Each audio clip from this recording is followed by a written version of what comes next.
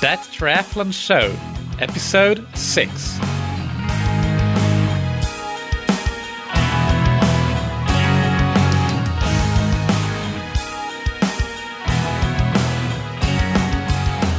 Hey, welcome back to another episode of That Triathlon Show. Today's episode is a solo episode. It's just me, your host, Michael Eriksson from scientifictriathlon.com. No interview this time. We are going to talk about racing tips.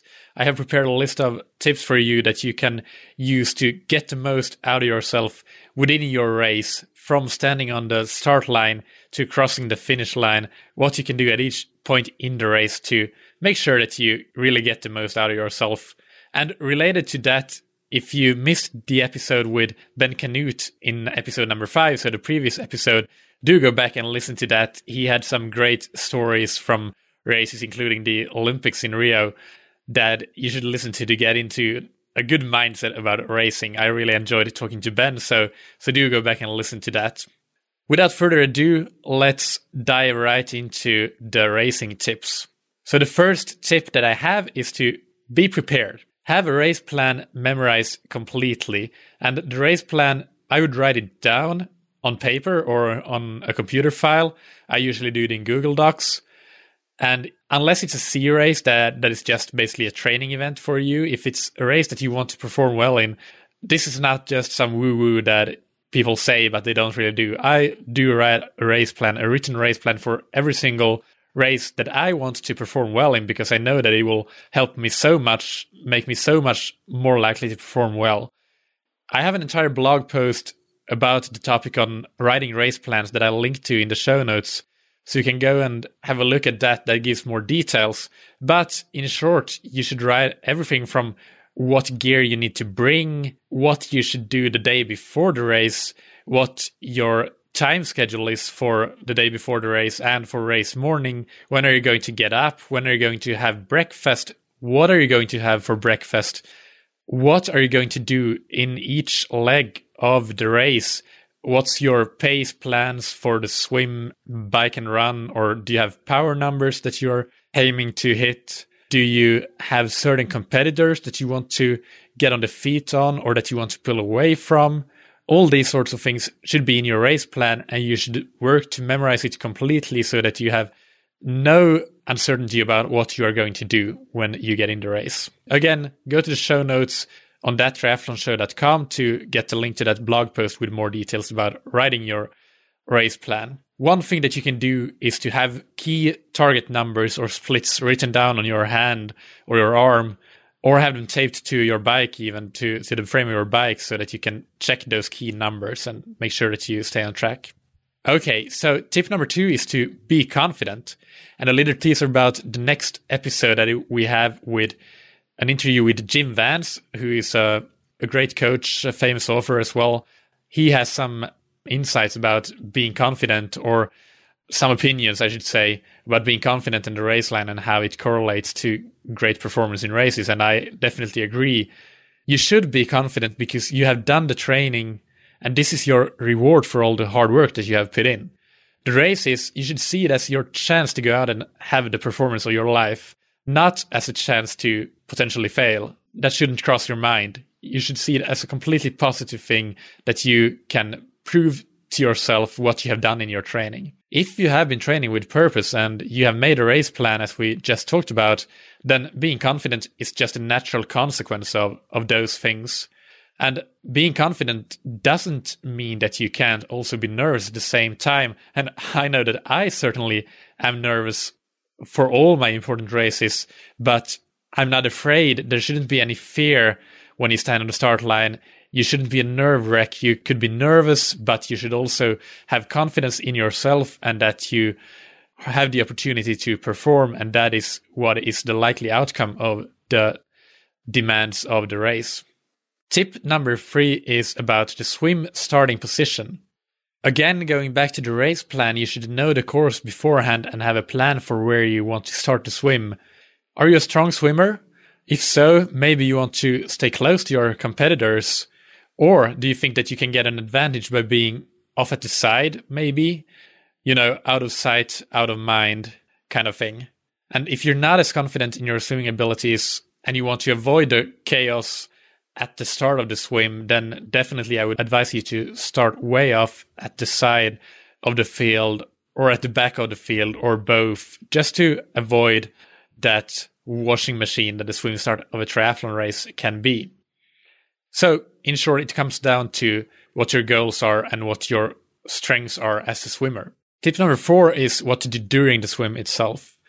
And unless you're at the very top end of the field and you have to stay with a small lead pack, maybe in your age group or in the overall race field, then make sure that you don't go out too fast and burn your matches too quickly, especially in long races. In many races, it's likely that you didn't have the opportunity to do the best warm-up. So that also works in the favor of going out slightly slower and working your way into it and get into a good rhythm, rather than sprinting off and going anaerobic immediately. Because at the end of the day, if you're not aiming to stay with that lead pack, then it might not do you any good. You might just waste too much energy. Focus on sighting during swimming. You don't want to sight just the people in front of you because they could be poor navigators. You should know the buoys, the course, and have them as landmarks. But in choppy conditions, you should also have a plan about what you're going to sight if you can't see the buoys for whatever reason. Are there big buildings behind them, for example, that you can use as bigger landmarks or anything else, big rocks, what have you? You should have those things in your mind so that if something happens and you can't see the buoys, then you have something else to sight for. And sight regularly, get into a rhythm. I usually do every 6 strokes, and it's good in normal conditions. I like it. I get into a good rhythm, but something else might work for you. So you should just know what works best for you based on training and make sure that you settle into that rhythm quickly, and don't try to squeeze a few seconds by being sloppy and skipping some sighting, getting out of the rhythm to try to get a few more strokes in, because if you go even slightly off course, then you will lose that time and much more. And a final important point about swim is to not overexert yourself with your kicking, especially if it's a wetsuit race. Save the leg energy for later and just use it to keep a good body position in the water and get into a good rhythm, but without wasting that energy. Tip number 5. So we're getting into T1. My number 1 tip is to keep calm. You have done the preparations, setting up your transition area. So this is really an easy stage of the triathlon. And T1s will obviously be different for different race distances. If it's a fast and furious sprint, then you need to really be in and out in a few seconds if you want to stay at the front at least. But just follow through with your plan, whatever that is. If it is your first Ironman race and you plan to take a 10-minute stop in T1 to make sure that you have everything sorted, get some nutrition in, then take those 10 minutes. Again, it all comes back to your race plan. Don't be stressed out if others are passing you. Execute that plan that is your plan, and don't execute their plan and become a victim to other people's agendas. Be sure to follow all the rules, obviously. Leave your wetsuit in boxes if that's the case. All other stuff that you need to have in your box and not next to it or in somebody else's box. Basically, just know the rules and follow them. Don't be sloppy. Don't get a penalty. It's not worth it. Moving on to number 6, which is about the bike. So again, unless you're at the very top end of the field, make your focus in the first few minutes to not go out too hard and find your rhythm and target effort level as quickly as possible. The sooner you get into that rhythm, the better off you'll be. And if you use a power meter, then that's pretty easy. You just know what your target power is based on your training, of course. And you just look at your bike computer or your watch and get into that. Simple. And if needed, you adjust it after a bit, maybe after 10 minutes or so. You evaluate where you are, if you need to dial it back or if it's way too easy, depending on the race distance. If it's a long race, then don't dial it up immediately.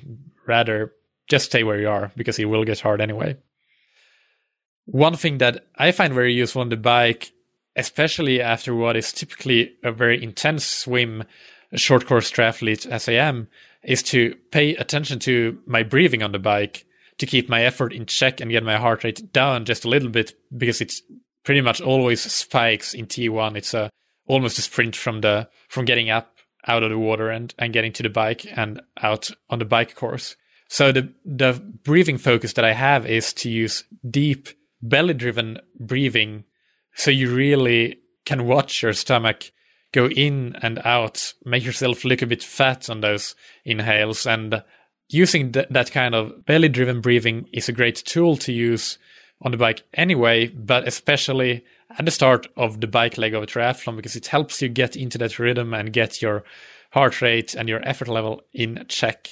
And the bike is also where it becomes really, really important to be disciplined and avoid the temptation of rushing off, as I said, just because you feel unusually fresh, because in long races particularly, you will just run out of juice at some point. So save that energy and stick to your plan.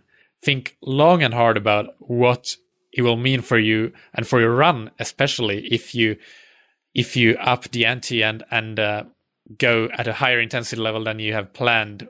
Sure, you might be able to hold it for the bike, but will you be able to hold your target run pace if you increase your bike effort? There's a lot of time to be lost on the run if you go too hard on the bike. So again, think long and hard about that. I'll usually begin to utilize positive motivational self-talk during the bike leg and pretty early on, because it gets hard in sprint and Olympic distance races pretty soon. So I'll use mantras like, "You're doing great, you're having an amazing day," talking to myself, and find that really helps. So we'll have upcoming episodes where we go a bit more into this psychology of triathlon, and that's just one example of positive motivational self-talk. But you should find what works for you, but generally it should be positive affirmations and statements, and not something like, don't use negative words like don't or no. Don't give up is not a good mantra, because it kind of gives you this negative perception of your effort really and give up. All of those words are pretty negative. So positive motivational self-talk is the way to go. And they can really help you get through those rough patches that will for sure come up during a race when you're going at a high intensity level. And I also like to ask myself questions, especially when the going gets tough and I feel like I want to slow down. So I'll ask myself questions like, if I were the world's best triathlete, what would I do in this situation? And in 95% of situations, that answer is, I would push through this, because you're not really at your limit, even though you think you are. So I'm not saying that it works all the time, but pretty often you can get some more effort out of yourself by asking those sort of smart, challenging questions. So I like that strategy as well. Just remember that even though your head wants to slow down or wants you to slow down, it doesn't necessarily mean that your muscles need to. So you need to trick your head into believing that you don't need to slow down. It's a want and not a need in most cases, at least at first when you start to think that you want to slow down. Some other things that you can do to break up the monotony and focus on something else than the pain is to, especially later in the race, I do a body check. So I go through all my muscle groups, basically starting from my face, my cheek, my teeth, my neck. Am I tensing up or am I relaxed? And I go all the way down from the head through the upper body, lower body, and down to the calves and feet, and make sure that one at a time I relax all those muscle groups and body parts. That prevents you from wasting energy that you would otherwise waste being tense. And the final helpful thing to do on the bike is to switch gears at times to maintain power. Maybe you have maxed out on the sustainable power you have at, let's say, 95 RPM, but maybe it's time to switch it down to 85 RPM, or even switch it up a bit to 100 RPM.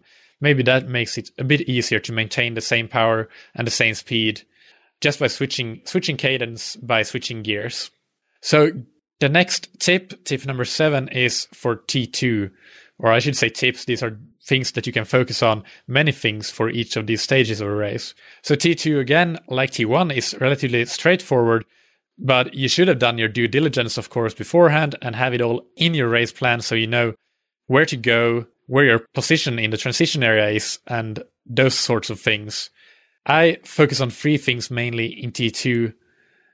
And these things, if you don't get them right, can really ruin your race.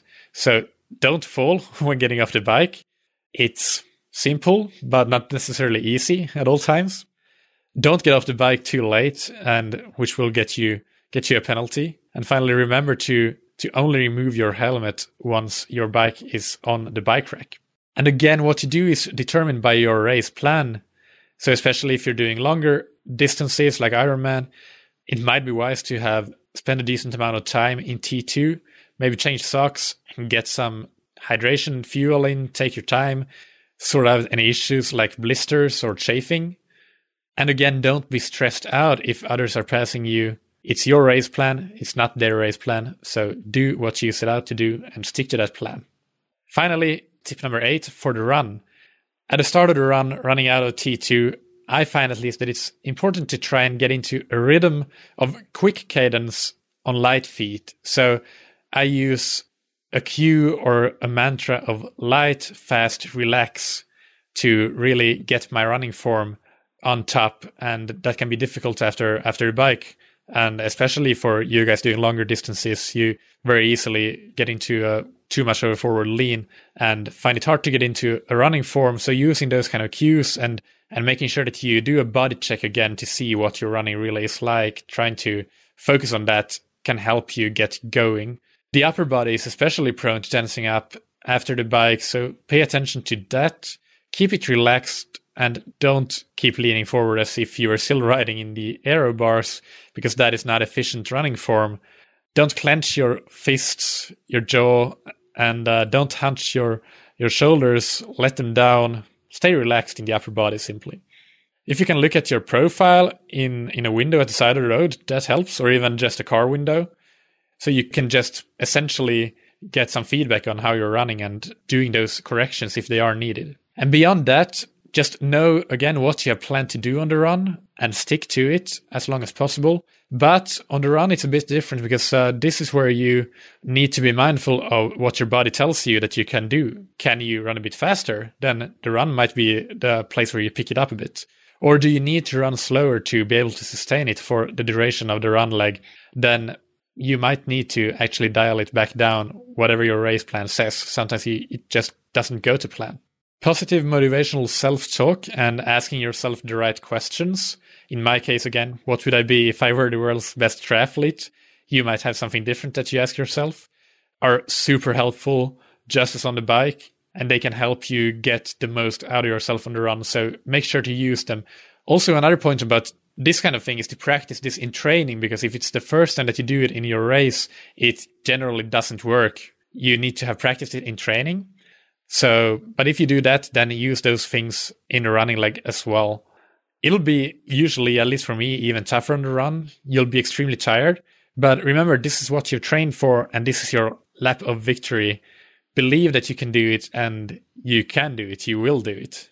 Another tip that I have is to break the run down into very, very small chunks and focus on one thing only during those different chunks. So it might be that for the next 200 meter, you'll focus on your cadence. And then for the following 200 meters, you focus on overtaking that guy that's just ahead of you. Then the next 200 meters, you'll focus on your breathing rhythm.